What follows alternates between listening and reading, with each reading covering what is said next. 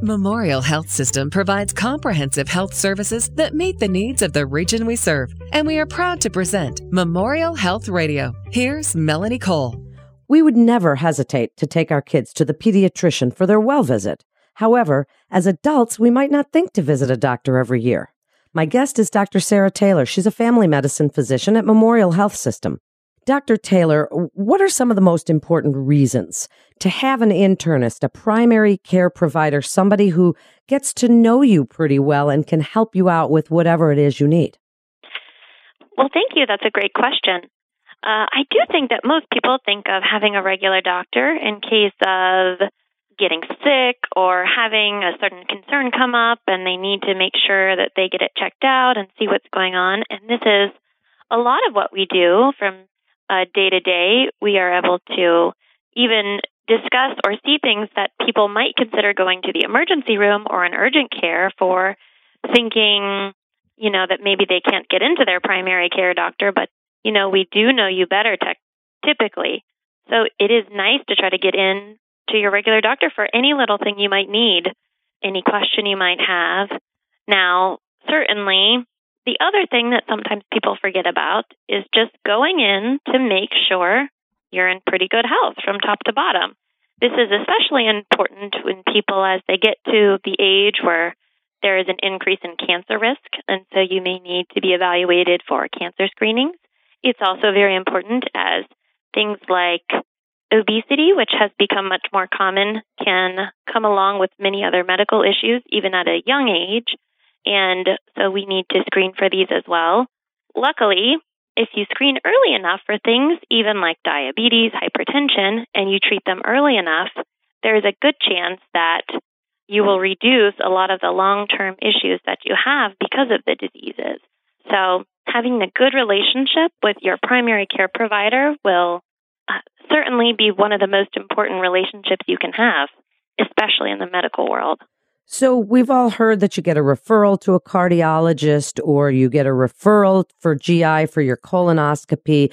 Maybe you find that perfect pediatrician, but finding an internist, a primary care provider, somebody who, as you say, gets to know you a little bit better and can help you with those yearly screenings and advice. How do you find one? What are some questions that you want patients to ask when searching for that perfect provider? Well, unfortunately, in primary care, there is a massive shortage going on across the country. And so it used to be, primary care doctors made up 70% of the physicians out there and specialists made up 30%. But now that number is almost completely reversed. And oftentimes people will end up calling several different physicians before they find someone that's even accepting new patients. And this can be very frustrating. At our hospital, we actually have a hotline that directs you to like a care center that is able to try to connect you very quickly to a primary care physician. Some of the things that I think matter when you're considering someone will vary from person to person. Personally, I want someone that is up to date on general medical knowledge and understanding. I want someone that's willing to give me tough love, to tell me when maybe I shouldn't be on certain medications that could be harming me, or when I should be making better life choices. And someone that really is willing to listen and to meet patients where they are, to give the best advice they can on living their healthiest life. And I think that's not always easy to see when you look at online reviews of doctors and those kinds of things. Having a little bit of, even word of mouth can help. If someone has a great experience, there's a good chance that this is a doctor that at least will listen, even if they don't necessarily give you everything you want. So that's a good place to start.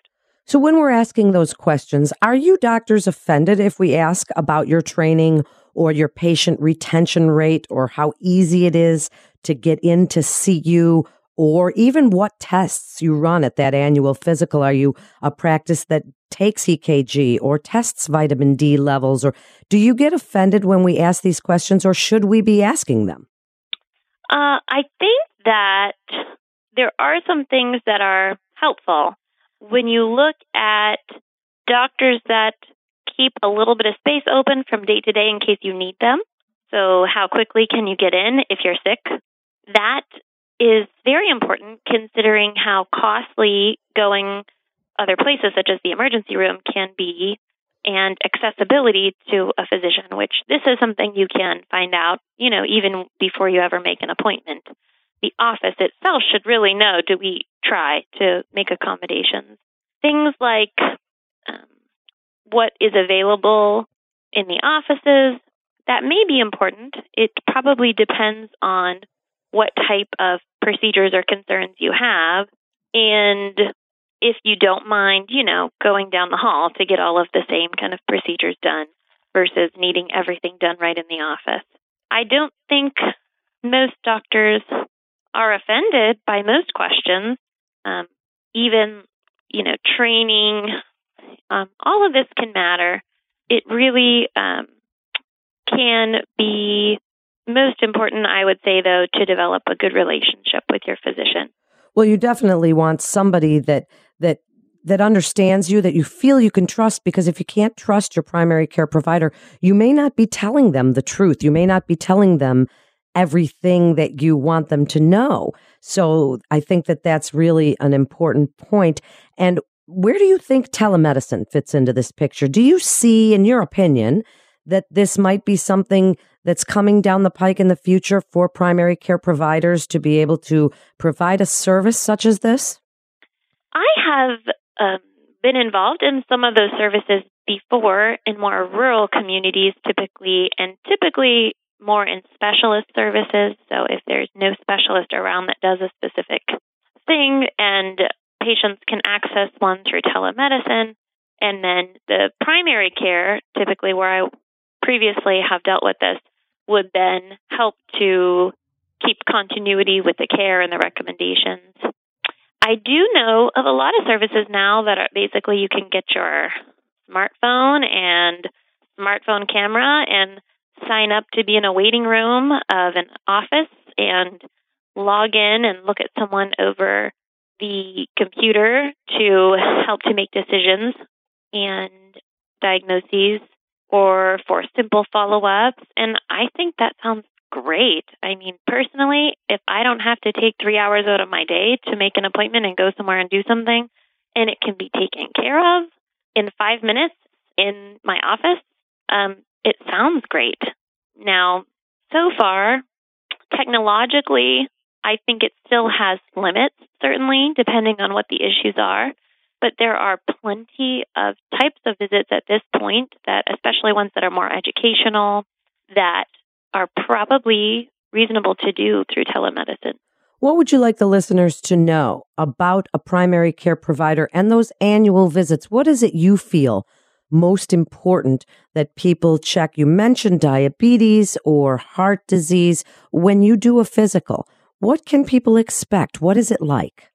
For the most part, a physical has changed a little compared to what it used to be. And that can be related to a lot of variation now in some recommendations for certain types of screening. Is it necessary to do these type of invasive exams or not? Like, there's a lot of newer controversies.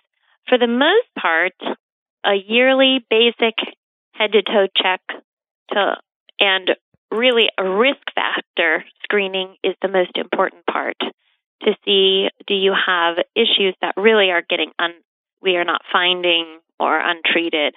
And so for women's health, for example, at some points that may mean, a little bit more invasive, gynecologic exam, mammogram screenings, or for children, a lot of times it is more about growth and development. For more elderly, sometimes it's really about, looking to see, are you at risk of falling? Are you on so many medications that it's causing potential complications? So it depends a little bit, certainly for the person that comes in. Most healthy young people need very little in terms of screening, but it can be still helpful to come in regularly to make sure you can get that done. Wrap it up for us with your best advice on choosing a primary care provider and the importance of having someone that you can trust and look to should you ever need it.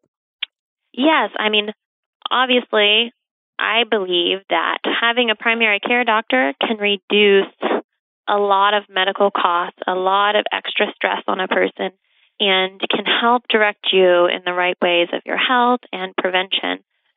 Finding somebody that you trust, that you work well with, that has a good medical knowledge background, and whose office is very amenable to your needs and trying to work you in are extremely important. So I recommend, if you don't feel like you have that kind of situation, to keep looking, and hopefully you will get to that point. Thank you so much for sharing your expertise with us today on this really important topic for listeners. Thanks for being with us. You're listening to Memorial Health Radio with Memorial Health System. For more information, please visit mhsystem.org. That's mhsystem.org. This is Melanie Cole. Thank you so much for listening.